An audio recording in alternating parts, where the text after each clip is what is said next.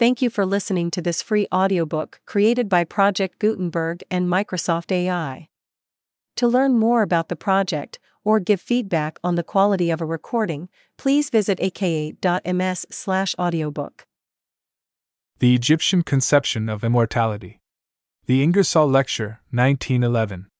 By George Andrew Reisner. The Ingersoll Lectureship. Extract from the will of Miss Caroline Haskell Ingersoll, who died in Keene, County of Cheshire, New Hampshire, January 26, 1893. First. In carrying out the wishes of my late beloved father, George Goldthwaite Ingersoll, as declared by him in his last will and testament, I give and bequeath to Harvard University in Cambridge, Massachusetts, where my late father was graduated, and which he always held in love and honor, the sum of $5,000, as a fund for the establishment of a lectureship on a plan somewhat similar to that of the Dudleyan lecture, that is, one lecture to be delivered each year, on any convenient day, between the last of May and the first day of December, on this subject. The Immortality of Man. Said lecture not to form a part of the usual college course, nor to be delivered by any professor or tutor as part of his usual routine of instruction, though any such professor or tutor may be appointed to such service. The choice of said lecturer is not to be limited to any one religious denomination, nor to any one profession, but may be that of either clergyman or layman, the appointment to take place at least 6 months before the delivery of said lecture.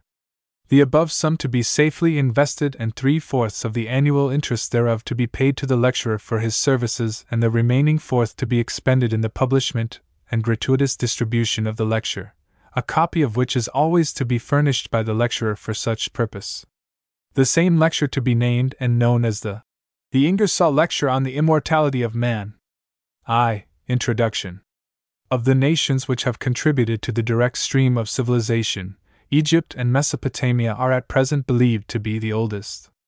The chronological dispute as to the relative antiquity of the two countries is of minor importance, for while in Babylonia the historical material is almost entirely inscriptional, in Egypt we know the handicrafts, the weapons, the arts, and to a certain extent, the religious beliefs of the race up to a period when it was just emerging from the Stone Age.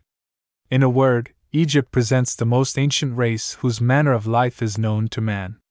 From the beginning of its history, that is, from about 4500 BC, we can trace the development of a religion, one of whose most prominent elements was a promise of a life after death. It was still a great religion when the Christian doctrine of immortality was enunciated. In the early centuries of the Christian era, it seemed almost possible that the worship of Osiris and Isis might become the religion of the classical world, and the last stand made by civilized paganism against Christianity was in the temple of Isis at Philae in the 6th century after Christ. It is clear that a religion of such duration must have offered some of those consolations to man that have marked all great religions, chief of which is the faith in a spirit, in something that preserves the personality of the man and does not perish with the body. This faith was, in fact, one of the chief elements in the Egyptian religion, the element best known to us through the endless cemeteries which fill the desert from one end of Egypt to the other, and through the funerary inscriptions. It is necessary, however, to correct the prevailing impression that religion played the greatest part in Egyptian life, or even a greater part than it does in Moslem Egypt. The mistaken belief that death and the well-being of the dead overshadowed the existence of the living is due to the fact that the physical character of the country has preserved for us the cemeteries and the funerary temples better than all the other monuments. The narrow strip of fat black land along the Nile produces generally its 3 crops a year. It is much too valuable to use as a cemetery. But more than that, it is subject to periodic saturation with water during the inundation, and is, therefore, unsuitable for the burials of a nation which wished to preserve the contents of the graves.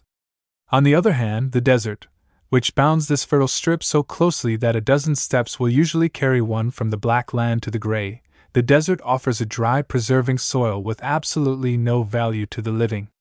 Thus all the funerary monuments were erected on the desert, and except where intentionally destroyed they are preserved to the present day. The palaces, the towns, the farms, and many of the great temples which were erected on the black soil, have been pulled down for building material or buried deep under the steadily rising deposits of the Nile. The tombs of 6,000 years of dead have accumulated on the desert edge. Moreover, our impression of these tombs has been formed from the monuments erected by kings, princes, priests, and the great and wealthy men of the kingdom. The multitude of plain, unadorned burial places which the scientific excavator records by the thousands have escaped the attention of scholars interested in Egypt from the point of view of a comparison of religions. It has also been overlooked that the strikingly colored mummies and the glaring burial apparatus of the late period cost very little to prepare. The manufacture of mummies was a regular trade in the Ptolemaic period at least. Mummy cases were prepared in advance with blank spaces for the names.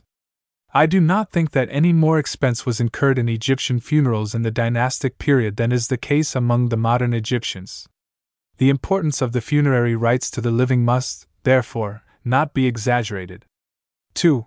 Sources of the material. With the exception of certain mythological explanations supplied by the inscriptions and reliefs in the temples, our knowledge of Egyptian ideas in regard to the future life is based on funerary customs, as revealed by excavations, and on the funerary texts found in the tombs.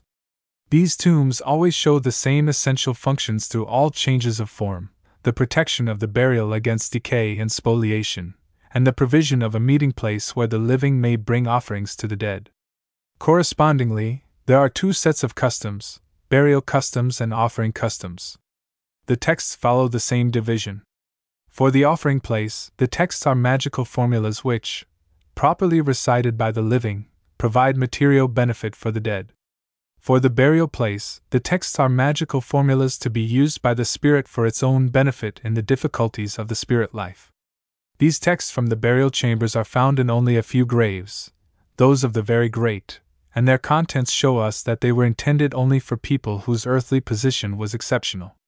From the funerary customs and the offering texts, a clear view is obtained of the general conception, the ordinary practice. We see what was regarded as absolutely essential to the belief of the common man. From the texts found in the burial chambers we get the point of view of the educated or powerful man, the things that might be done to gain for him an exceptional place in the other world. Both of these classes of material must be considered, in order to gain a true idea of the practical beliefs. For it must be emphasized from the beginning that we have in Egypt several apparently conflicting conceptions of immortality. Nor are we anywhere near obtaining in the case of the texts the clearness necessary to understand fully all the differing views held by the priestly classes during a period of over 2,000 years. 3. The ideas of the primitive race. The earliest belief in immortality is that which is shown to us by the burial customs of the primitive race, the prehistoric Egyptian race. About 4,500 BC we find the Egyptian race was just emerging from the Stone Age. All the implements and weapons found are of flint or other stone. The men of that time were ignorant of writing, but show a certain facility in line drawings of men, plants, and animals. We have found thousands of their graves which all show the same idea of death. Each person was buried with implements, weapons, ornaments, no doubt those actually used in life, with a full outfit of household pots and pans, and with a supply of food.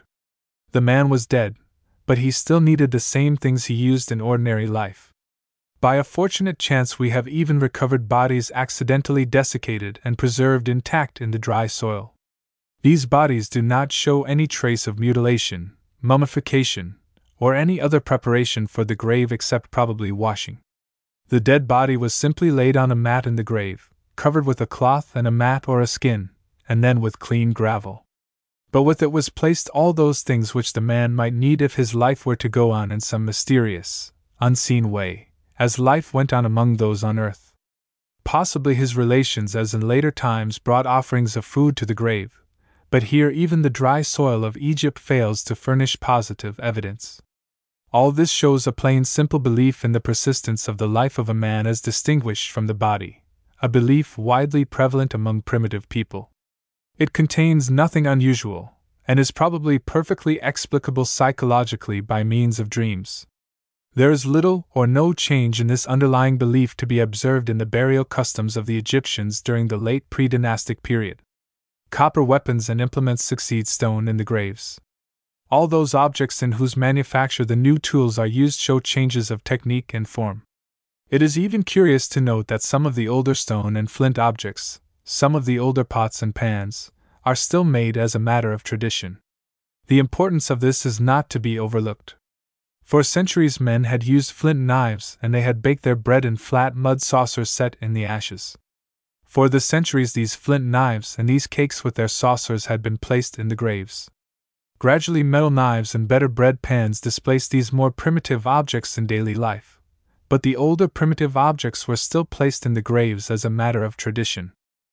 It must be remembered, of course, that these traditional objects were also in use in ancient traditional ceremonies on earth.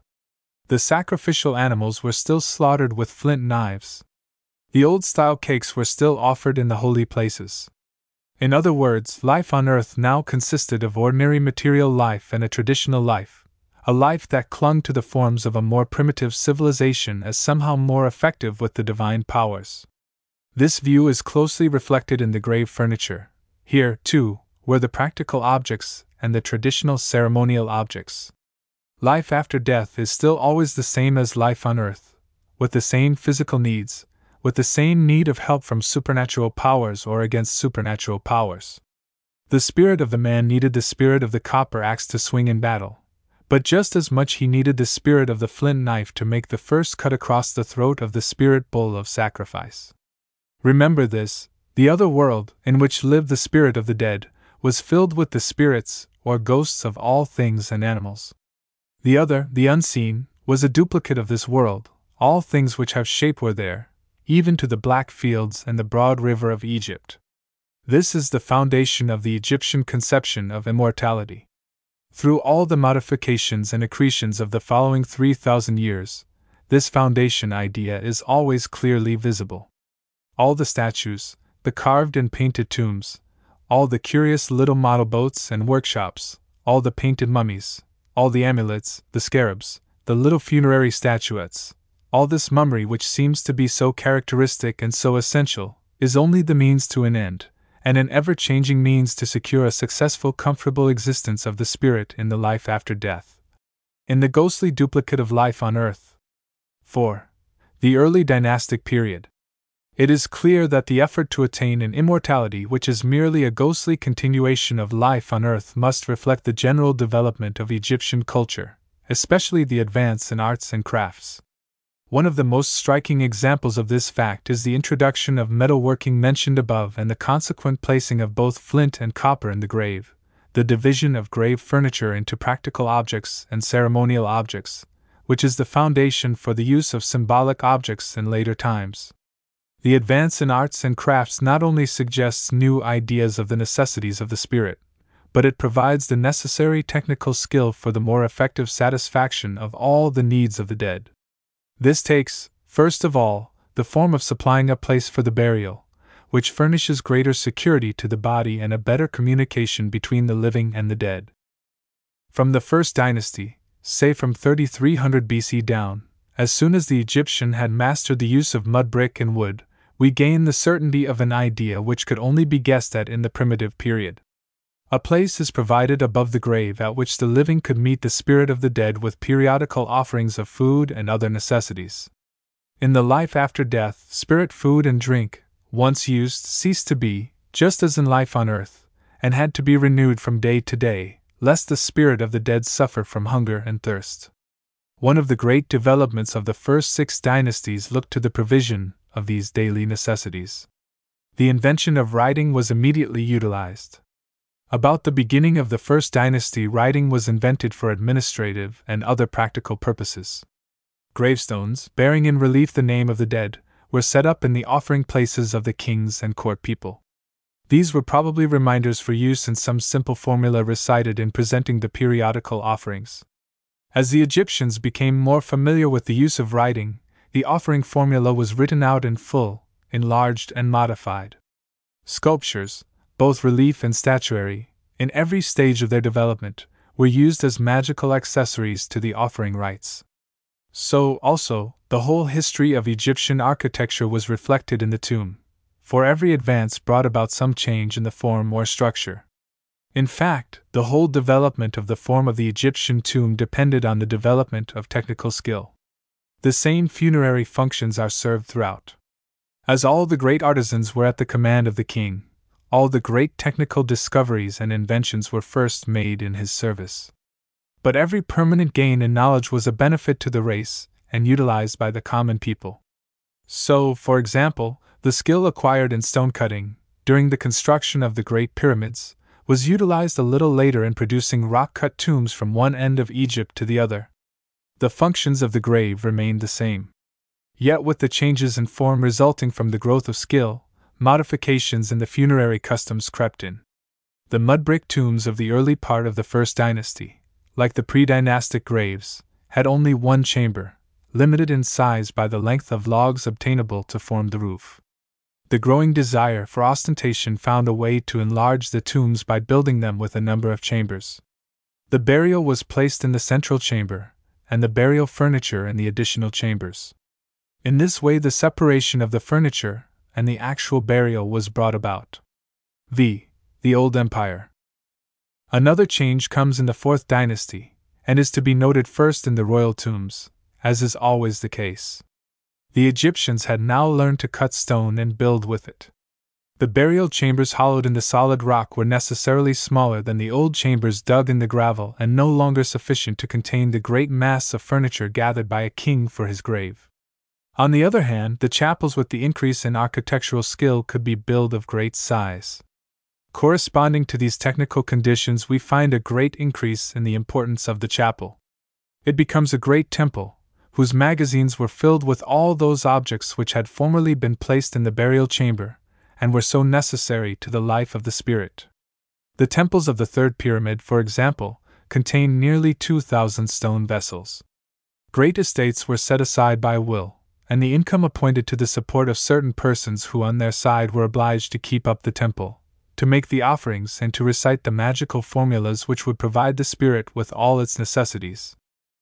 Following closely the growth and importance of the royal chapels, the private offering places assumed a greater importance. The custom of periodic offerings and the use of magical texts grew until it reached its highest point in the Fifth Dynasty. At this time there is a burial chamber deep underground where the dead was laid securely in ancient traditional attitude, with his clothing and a few personal ornaments. As a rule, it is only the women, always conservative, that have anything more. Above this grave, there is a solid rectangular structure, with a chapel or offering place on the side towards the valley. The offering place is always there, no matter how poor or small the tomb. But to understand just what the Egyptian thought, we must turn to the better tombs. The walls are of limestone carved with reliefs representing the important processes of daily life: sowing, reaping, cattle herding, hunting, pot making, weaving, all those actions which furnish the daily supplies. The dead man is represented overseeing all this. Finally, near the offering niche, he is represented seated, usually with his wife at a table bearing loaves of the traditional taw bread. Beside him are represented heaps of provisions, meat, cakes, vegetables, wine, and beer. A list of objects is never missing, marked with numbers: 1,000 loaves of bread, 1,000 head of cattle, 1,000 jars of wine, 1,000 garments, and so on. We know from later inscriptions that these words, properly recited, created for the spirit a store of spirit objects in equal numbers. Below the niche is an altar for receiving actual offerings of food and drink. It is clear that the living, coming to this offering place with or without material offerings, could, by proper recitation, secure to the spirit of the dead all its daily needs. This offering niche is the door of the other world, symbolically and actually. In many graves the niche is carved to represent a door, sometimes opening in, and sometimes opening out. Moreover, in several cases the figure of the dead is carved half emerging from the opening door, a figure in all ways like the figure of the dead as he is represented in the scenes from life. Beyond this door lives the spirit of the dead. In many offering chambers there is a small hole in the wall, either in the offering niche or in another place. If this hole be properly lighted and the space beyond has not been changed by decay or violation, the light falls on the face of a statue of the dead looking forth to the world of the living. For behind the wall is another chamber, closed except for this small hole. This hidden chamber contains statues of the dead, often accompanied by statues of his family, and his servants. These statues of the dead are labeled with his name, and are said to be the abode of his spirit, his Ka, as the Egyptians called it. Moreover, all the offering formulas named the Ka as the recipient of the food and drink. The duplicate spirit of the man is his Ka. In these statues we have, then, a simulacrum of the man provided for use of his Ka, perhaps to assist the Ka to the persistence of his earthly form, and to the remembrance of his name. But what were the uses of the subsidiary statues? What spirit resided in them? The man's son in his turn died, and a similar room was made for him with his statue and his subsidiary statues. Did his Ka live both in the statue placed with his father's statue and also in the statue in his own grave? We have no answer. Probably the Egyptian mind never formulated the difficulty. But the new idea is clearly expressed. It is no longer necessary to fill the burial chamber with a mass of household furniture for the use of the dead. All these things can be carved on the wall of the burial chamber, and so made effective for his use. It was in any case necessary to supply his food by means of the offerings, and it was quite as easy to supply all his other necessities in the same way. In other words, there is a distinct growth in the use of magic to benefit the dead. At the same time, we find the growth of the custom of supplying a special abode for the Ka, a simulacrum of the man, which assisted the Ka to retain the form of the living man and to remember his identity. The tendency of this period is then to place a greater dependence on magic than on food, drink, and grave furniture. It is, therefore, not surprising to find introduced, for the first time, the use of magical texts in the burial chamber, the so-called pyramid texts. In the burial chamber in the Pyramid of Unes, last king of the 5th dynasty, and in the pyramids of the kings of the 6th dynasty, the walls are covered with long magical texts or chapters, the oldest form of the so-called Book of the Dead or Book of the Going Forth by Day. The texts were probably somewhat older, but are now used for the first time in this manner, no doubt owing to the increased facility in carving stone. In these the various powers of the other world are invoked by the incidents of the Osiris-Isis legend, to preserve the dead body, to feed the Ka, and to assist the other spirit, the Ba, in its struggles with supernatural powers. The pyramid texts introduce us to three important ideas: 1. A curious plurality of the spirit existence, 2. A condition of immortality better than that of the old underworld or Iru, and 3. Most important of all, the identification of the king with Osiris according to the terms of the Osiris-Isis legend. In all the older offering formulas it is only the Ka spirit which is mentioned. Here is the body perishable and destructible, here is the life, the Ka which fills every limb and vessel of the body and must, therefore, have the same form. When death comes, the Ka spirit, the image of the man, remains near the body, and this spirit it was which was the object of the rites and offerings in the funerary chapel. But besides this Ka, it appears for the first time that the king at any rate possesses also a soul called a Ba. In later times we see that every man possessed a Ba, and we learn that each god possessed several Bas. But it is in the pyramid texts that we learn for the first time of the Ba of a man, and that man is a king. When death comes, the Ba takes flight in the form of a bird or whatever form it wills. All seems confused. The Ka was near the body. The Ka was in the field of Iru, under the earth plowing and sowing. The Ba is fluttering on the branches of the tree on earth. The Ba has fled like a falcon to the heavens, and has been set as a star among the stars. The dead king lives with the gods and is fed by them. The goddesses give him the breast. He lives in the island of food. He lives in Iru, the underworld, a land like Egypt, with fields and canals and flood and harvest. He shares with the gods in the offerings made in the great temples on earth. It is quite clear that all this is an expression of dissatisfaction with the old belief in the simple duplicate world, the world of Iru under the earth. It is noteworthy that this first appears in royal tombs. These texts are written for kings alone. It is only many centuries later that the texts of the Book of the Dead showed similar possibilities open to the common man. This is the usual course of all advances in Egypt: architecture, sculpture, writing, whatever gain in skill or knowledge there is, appears first in the service of the royal family. Thus, even in the conception of immortality, the new ideas, the better immortality was first thought out for the benefit of the king. The basis for this lay simply in the life on earth. The king had come early to have a sort of divinity ascribed to him. His chief name was the Horus name. Menes was the Horus Aha, Cheops was the Horus Megeru, Pepe too was the Horus Netrikau. But he was also the son of Ra, the sun god, endued with life forever. The king was a god, and it could only be that in his future life he shared the life of the gods. Thus, all is no more confused or mysterious than is the conception of the life of the gods themselves. But the texts go even further than this and identify the dead god-man, who as Horus was king on earth, with the father of Horus, the dead god of the earth, Osiris. This identification of the dead man with the dead god Osiris was later enlarged to include all men, and became in the Ptolemaic period the most characteristic feature of the Egyptian conception of life after death.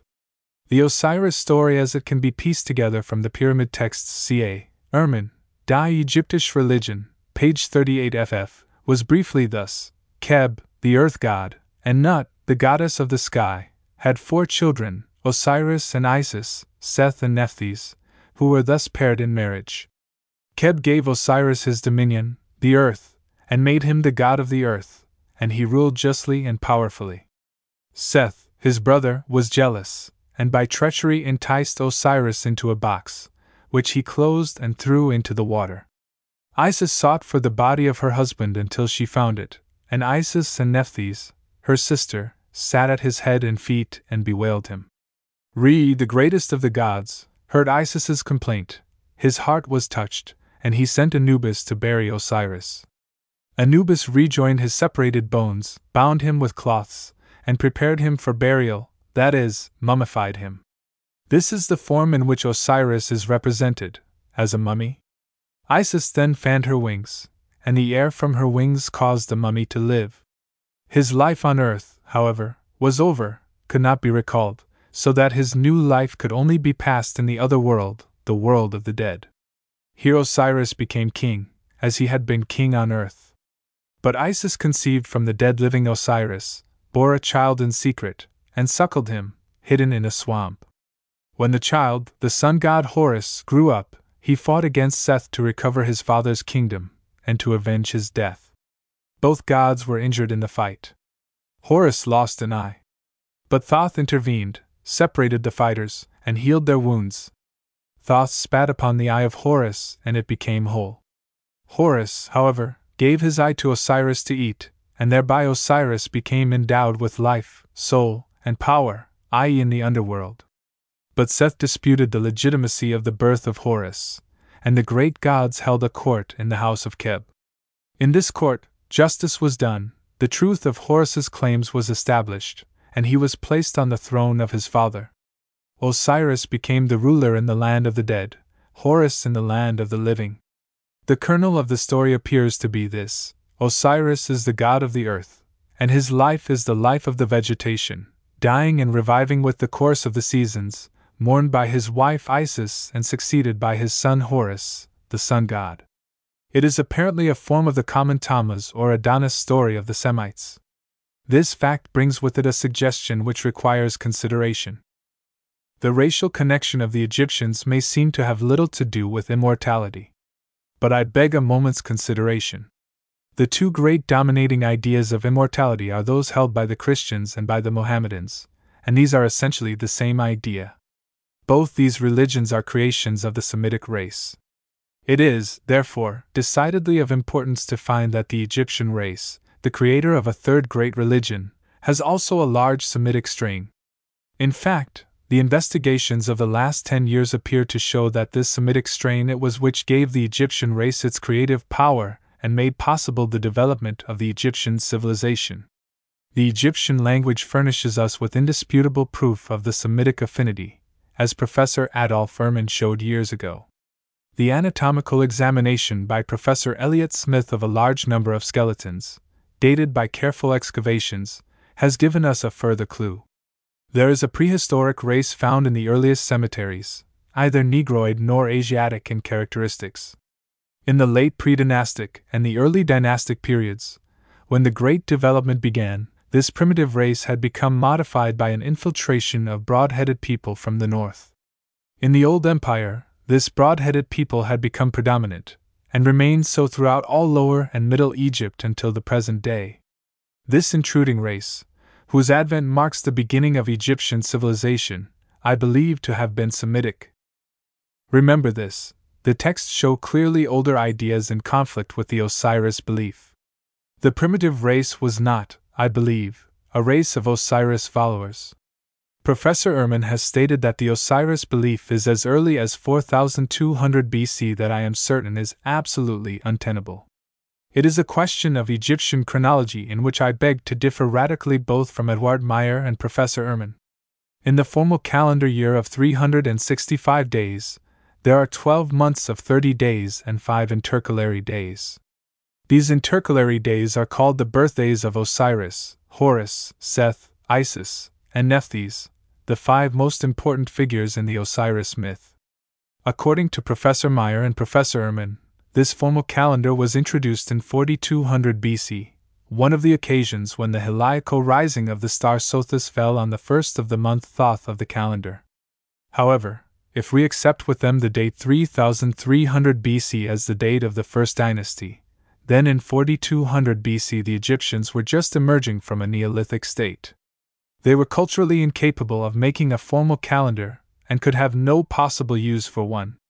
Either the calendar did not originate in Egypt, or it was introduced in 2780 BC, when again the heliacal rising Sothis fell on the first of Thoth. At this time the Osiris story was dominant in the religion. We have a race almost certainly Semitic, fusing the primitive race during the period 3500 to 3000, and a few centuries later we have a new religious idea dominating the fused race. When we examine this new idea, the Osiris belief, we find its earliest form nothing more nor less than the common Tammuz or Adonis story of the Semites. The conclusion lies very near at hand, that the Osiris story is in fact the Tammuz story, brought into Egypt by the earliest Semitic tribes. In any case, it was a race with a large Semitic mixture which utilized this story in working out a theory of immortality, and in all probability we have in the Osiris-Isis religion a third great religion due to the Semitic race. However this may be, it is clear that the craving of the king for a special immortality, for an exalted future life, found its justification through the Osiris-Isis myth. Horus was the successor of Osiris as lord of the earth and the living. The kings of Egypt were the successors of Horus. The chief name of the king was his Horus name, Menes was the Horus Aha, Cheops the Horus Megeru. When the king died, he became Osiris, and passed to the kingdom of Osiris. He passed through the underworld with the sun god, abode there as Osiris, the god-king, or sped to the heavens to the celestial gods. Thus comes the entering wedge of a great change in the conception of immortality, an ordinary immortality for the common man, a special divine immortality for the divine man, the king. It appears probable that the deification of the king and the assumption of a divine immortality for him was prior in time to the statement of these beliefs in the terms of the Osiris story.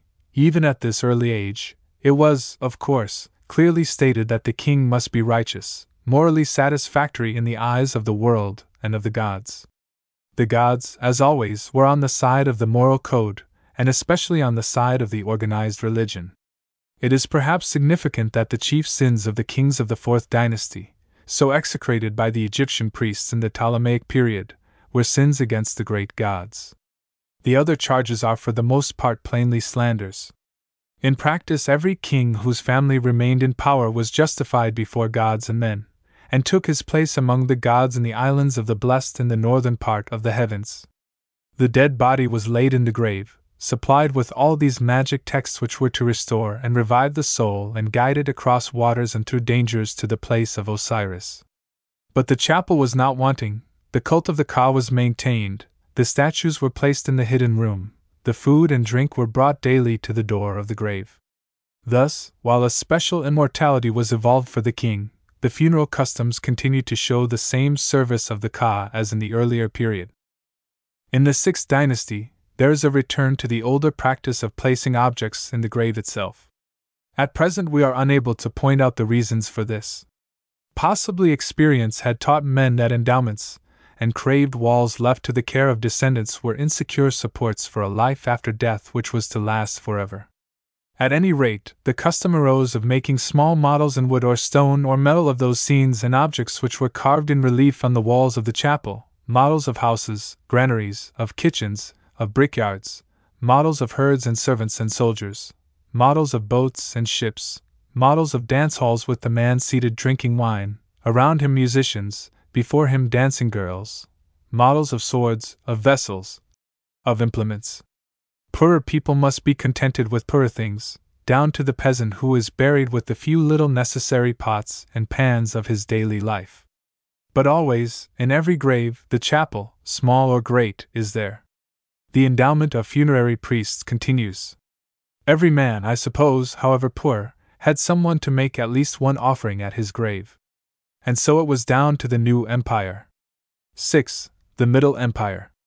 During the Middle Empire, the burial and offering customs showed the persistence of the old belief in life after death, as on earth. Pots, vessels, tools, weapons, ornaments, clothing, and models of scenes from life continued to be placed in the burial chamber. The walls of the offering chambers of the nobles, at this time cut in the rock, still bear representations from life carved in relief. The symbolical doors and the offering formulas still mark the spot where the dead receive the necessities of life from the living. All graves of every class testify to the faith in a life after death similar to life on earth. Yet certain modifications are apparent which are significant for the future development of the conception of immortality. 1. The pyramid texts are used by the provincial nobles for their own benefit. 2. Abydos assumes a great importance as the burial place of Osiris. 3. The swathed mummy comes into general use in burials. The first identification of the king with Osiris in the pyramid texts marks the conception of a better immortality for him. So, as the possibility of a better immortality was claimed by wider and wider circles of men, the use of the pyramid texts, or similar texts, also became wider. In the Middle Empire, texts practically identical with the pyramid texts, but furnished with illustrations somewhat like those of the later Books of the Dead, are found in the coffins of provincial nobles. The power of the monarchy had been weakening during the 5th and 6th dynasties, partly owing to the dissipation of national resources by royal extravagance, partly owing to other causes. After the 6th dynasty, the country was clearly in a period of economic depression, and the government was broken up into a series of nearly independent baronies corresponding roughly to the later division into provinces or nomes. Our material is scanty. The tombs of very few great men have been found. But when in the 12th dynasty an abundance of material is at hand, we see, alongside the old forms of the burial customs, the use of the pyramid texts on the inside walls of the coffins of the great man. It was now possible for the BA of the great landed noble to seek refuge with the gods in the northwest heavens and share their life. The increasing importance of Abydos as the burial place of Osiris is of still greater significance. The tomb of a king of the 1st dynasty was identified by the priests as the actual burial place of Osiris. Many great people made graves for themselves in the same field, or, if they lived at a distance, built empty cenotaphs there. A great temple of Osiris stood nearby, and became the center of the celebration of mysteries illustrating the death and revival of Osiris. Fortunately, a certain high official named Ikernofret has left us an account of the Osiris Passion Play as performed under his oversight in the 19th year of Sesostris III, nearly 2,000 years before Christ. See Schaeffer's article. Die Osiris Mysterien. In Sieds Untersuchungen zur Geschichte Ägyptens 4-2, pp 1-42. The play began by the procession of the statue of the jackal god Wep, the road opener, going forth to help his father Osiris. Then the statue of Osiris himself in the Neshemet boat came forth, as triumphant king of the earth. Sham battles took place referring to the conquest of the earth by Osiris. These processions were only introductory. The principal procession took place on the following day, or days, when Osiris went forth to his death at Nedet. The actual death scene certainly took place in secret. But when the dead body was found, the multitude joined in the wailing and the lamentations. The god Thoth went forth in a boat and brought back the body of Osiris. The body was prepared for burial and taken in funeral procession to the grave at Peker. Osiris was avenged on his enemies in a great battle on the water at Nedet. Finally, the god, his life revived, comes from Peker in triumphant procession and enters his temple at Abydos. Osiris mysteries were celebrated at other places, at least in later times and perhaps even in the Middle Empire. But it is not easy to discern the part these mysteries played in the Middle Empire in the beliefs of the common people regarding their immortality. The Osiris story was one of the most widespread in Egypt, and powerful in its effect on the feelings of all classes, was certain, sooner or later, to prepare the way for a general belief in a better immortality. But if we may judge from the burial customs, the great mass of the people still believed merely in an underworld, Iru, a duplicate of the earthly life, but with greater possibilities of danger and evil. During the course of Egyptian history, the position in which the body is buried undergoes a series of remarkable changes. During the early pre-dynastic period, the body, loosely enfolded in cloths and skins, is laid in the grave double up on the left side, usually with the head south, i.e. upstream. This position becomes the custom, with very few exceptions, during the late pre-dynastic period and the first 3 dynasties. Throughout the 4th to 6th dynasties, the body was in the same position, but with the head north, loosely covered with shawls and garments. The crouching position, with some slight modifications, continues to be used for the poorest class down to the New Empire. Among the Nubians, it is universal to the New Empire and customary even later in unmixed Nubian communities. The swathed extended burials begin in Egypt in the 4th dynasty, so far as remains are preserved. Some members of the royal family of Cheops were buried in swathed wrapping, lying extended on the left side with the knees bent. During the 5th and 6th dynasties, this extended position on the side becomes customary for the better classes, and during the Middle Empire it becomes almost universal.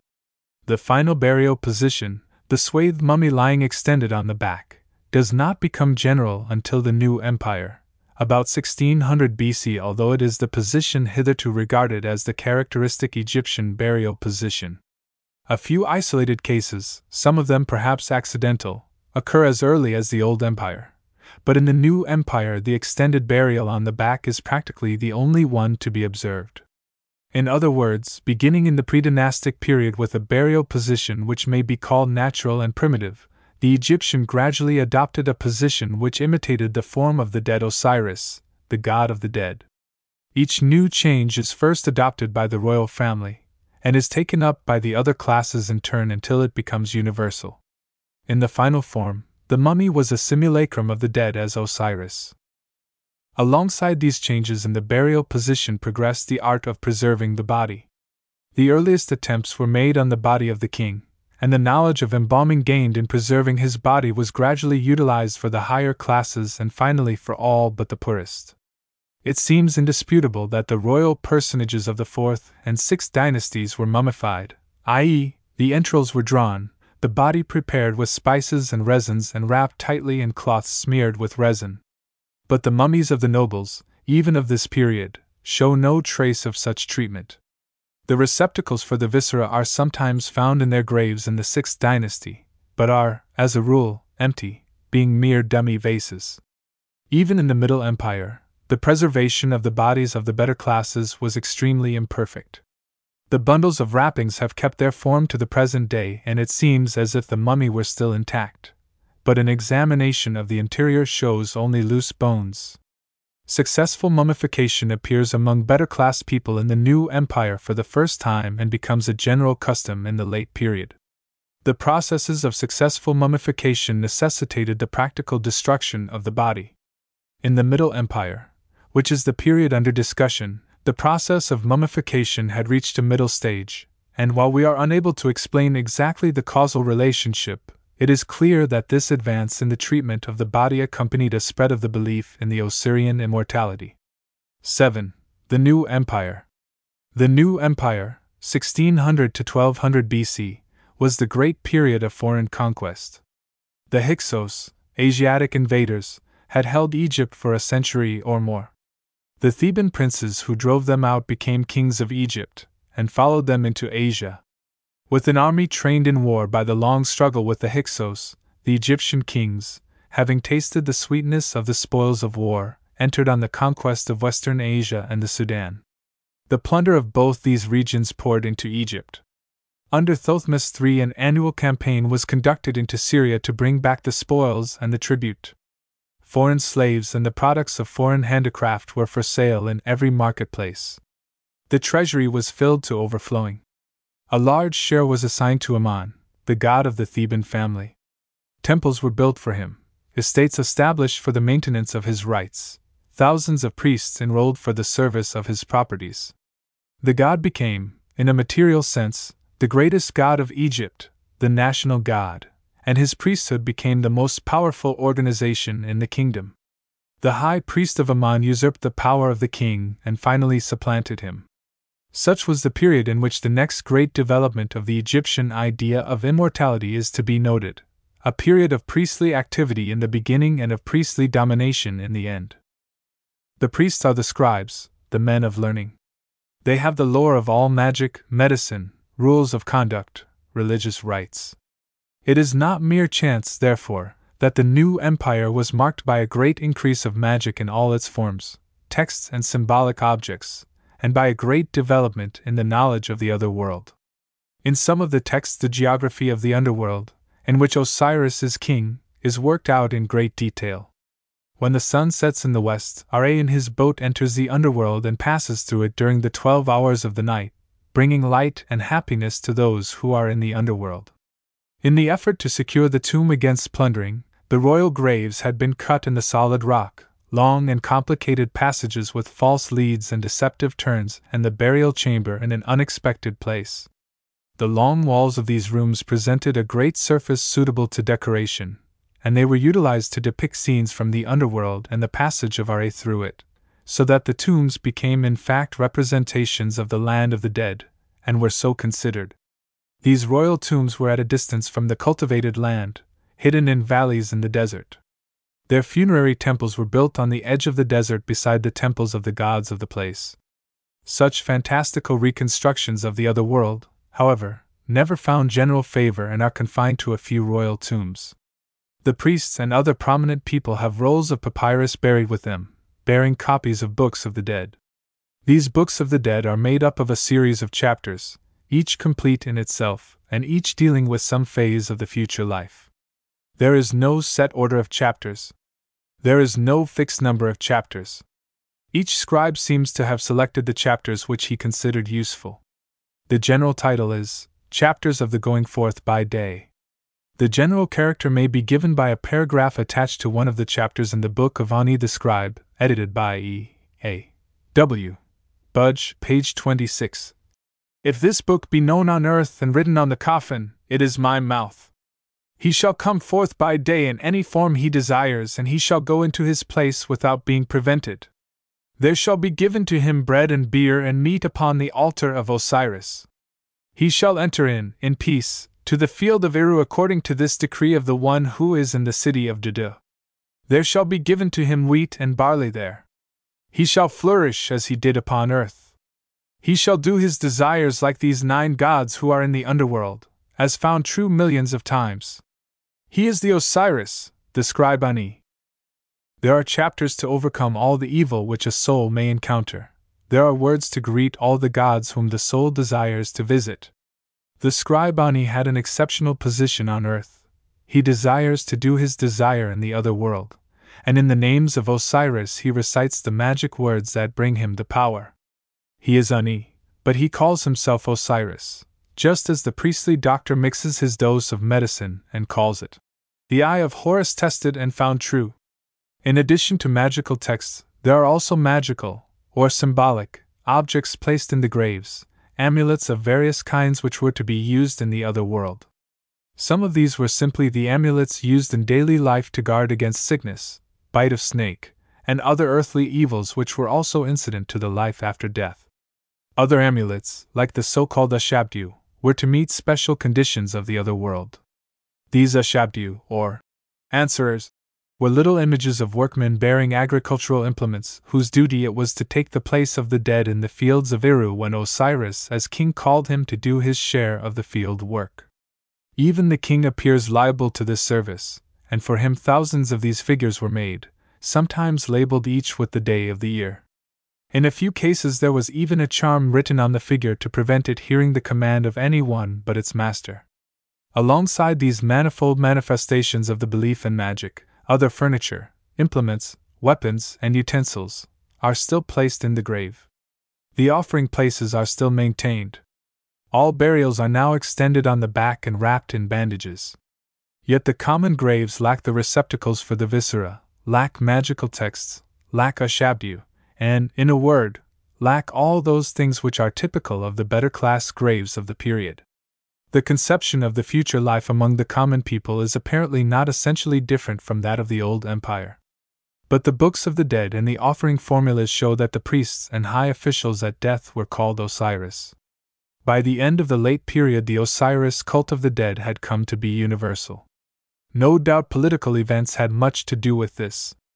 The absorption of the powers of the king by the priesthood of the national god Amonare, the crushing of the nobility by a succession of foreign invaders, and the general uncertainty of life, had disturbed the old fixed relations.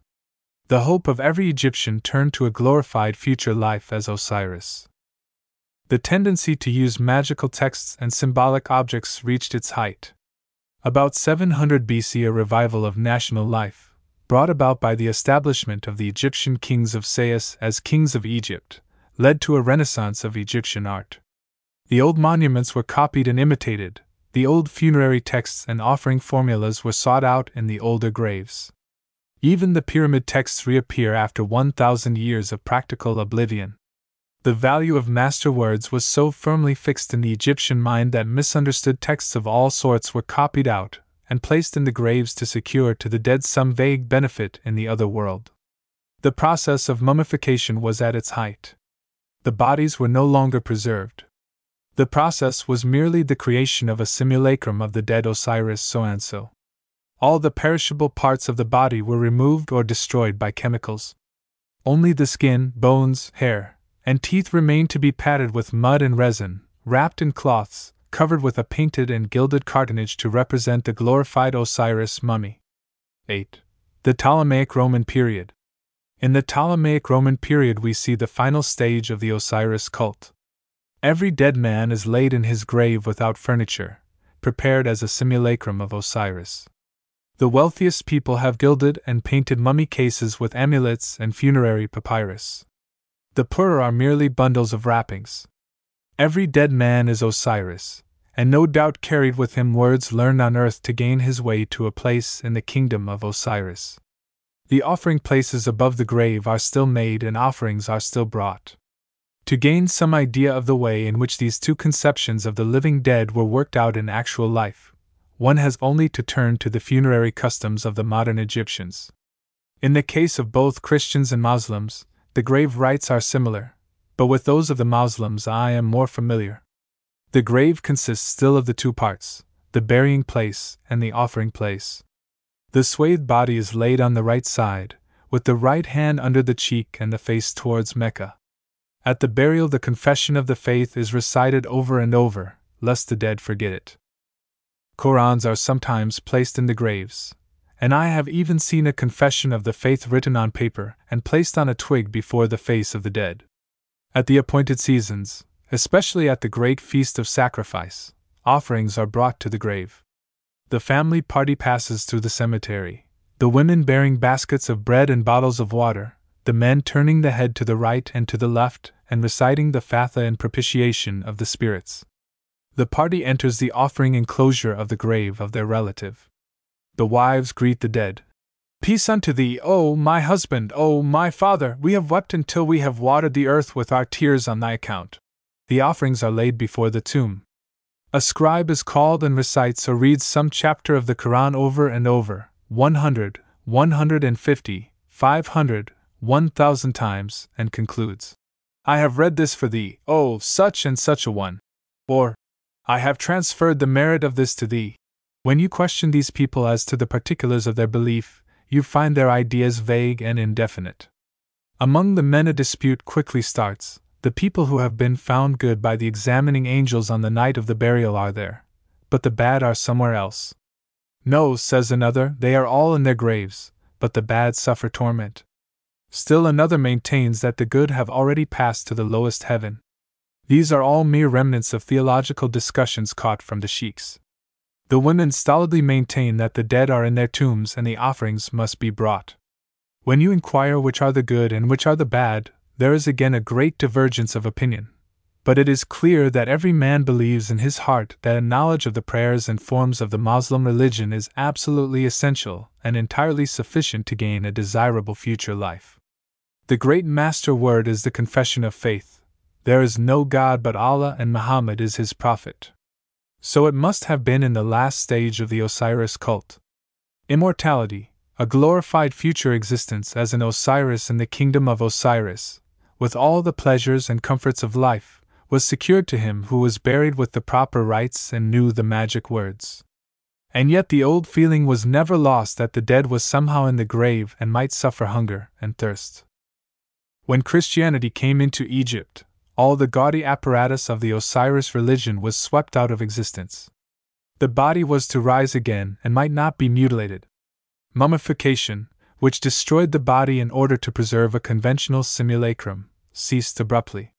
Grave furniture was of course unthinkable. But the use of charms did not cease. Crosses were embroidered in the grave cloths, or small crosses of metal or wood placed on the breast or arm.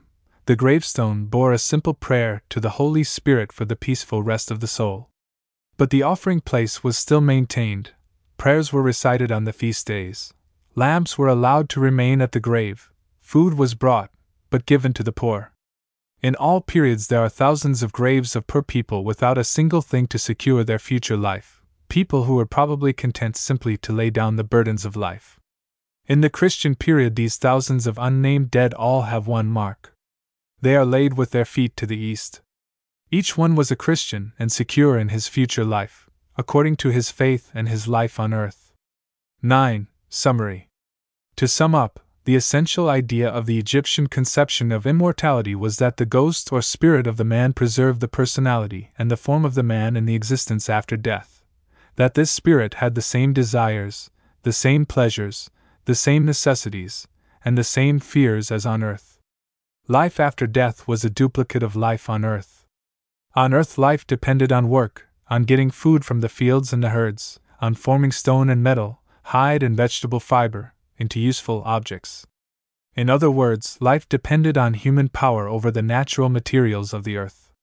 At the same time there were many things which could not be controlled by power over the earth and its elements: the sting of the scorpion, the bite of the adder, the rise of the Nile, sickness, the sudden onslaught of the enemy, the straying of cattle, the disfavor of the god. For these evils man's only hope was magic, the set words spoken in the proper manner which have power over all unseen influence. So in the case of life after death, all which human strength can provide of stores of grain and drink and garments must be secured for his use. But he must also be provided with the magic words to meet the chance evils of the future life. It is not surprising that the unknown future presented to the imagination many evils unknown on earth. The spirit might forget its name, it might lose its heart, it might be bound fast by evil powers in the grave and unable to come forth by day. The mummy might decay, the spirit might forget its form. So, as time went on, the use of magic words became of greater and greater importance, until, to modern eyes, it seemed to overshadow all else in the Egyptian conception of life after death. As a part of the magical provisions of the dead, the Osiris myth, probably built up in explanation of old rites, was drawn into the belief in a future life, and apparently at the beginning solely for the benefit of the king, for the benefit of those who claimed a certain divinity on earth. The earth god Osiris, god of the living, had died and had been brought to life as god of the dead. So also, the earth king, the Horus, the son of Ra, must die, but he also would live again in the other world and share the throne of Osiris. More than this even, he became Osiris. He was admitted to the life of the gods. Of course, the ideas of the existence of the gods were never clear and consistent. They lived in secret places, their whole life was mysterious as well as powerful. These are the field of knowledge which the Egyptian mind could not oversee with any satisfaction to itself. The most it could do was to formulate the magic words, invoking the names of the gods and conjuring them by the events in the Osiris myth to accept this king as Osiris. The exceptional man, The Superman must have an exceptional future life, but to obtain it, he must have the knowledge of the names and words necessary to force the powers of the other world. Thus, the idea of an exceptional future life, a heaven, was brought into the Egyptian conception of life after death. Admission to it depended on the exceptional position on earth of those admitted. As even this exceptional position was only of avail when combined with the knowledge of certain formulas, it is not difficult to see how the knowledge of these formulas might be considered sufficient to obtain the better future life, even for others than the king. When in the depression that followed the extravagance of the Pyramid Age the central monarchy lost its power, Egypt broke up into a series of tribal baronies, nomes.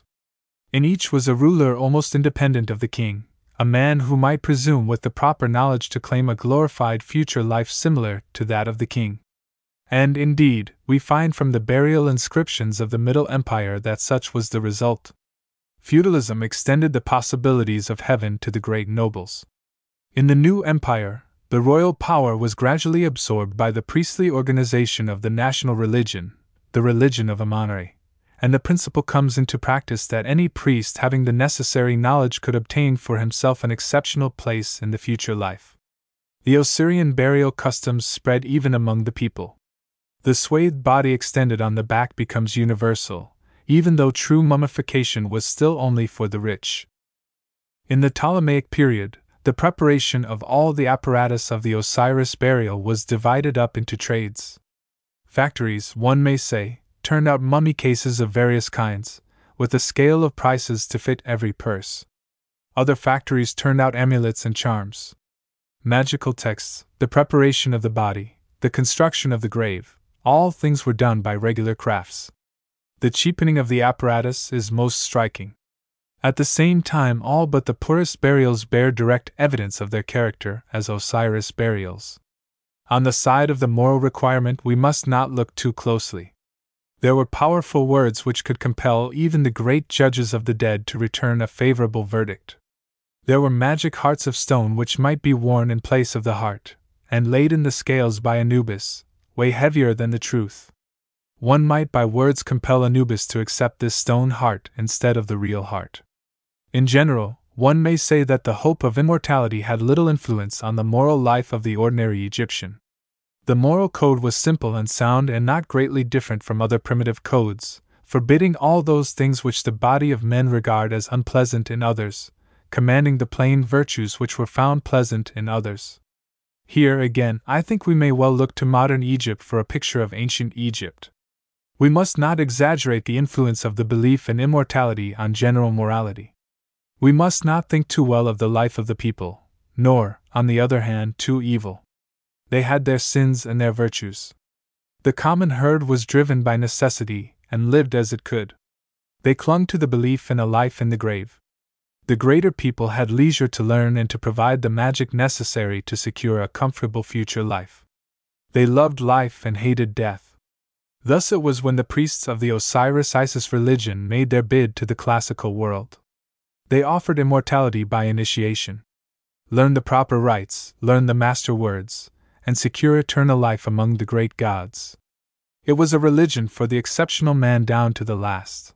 It required training and knowledge. Even in its most popular form in the Ptolemaic period, a specially instructed class was required, who sold for money the benefits of their knowledge, and men took rank in their security of future life according to their means. Not until Christianity came, offering eternal life free and without price, did the common people find at last a road open to equal immortality with the great men of the earth.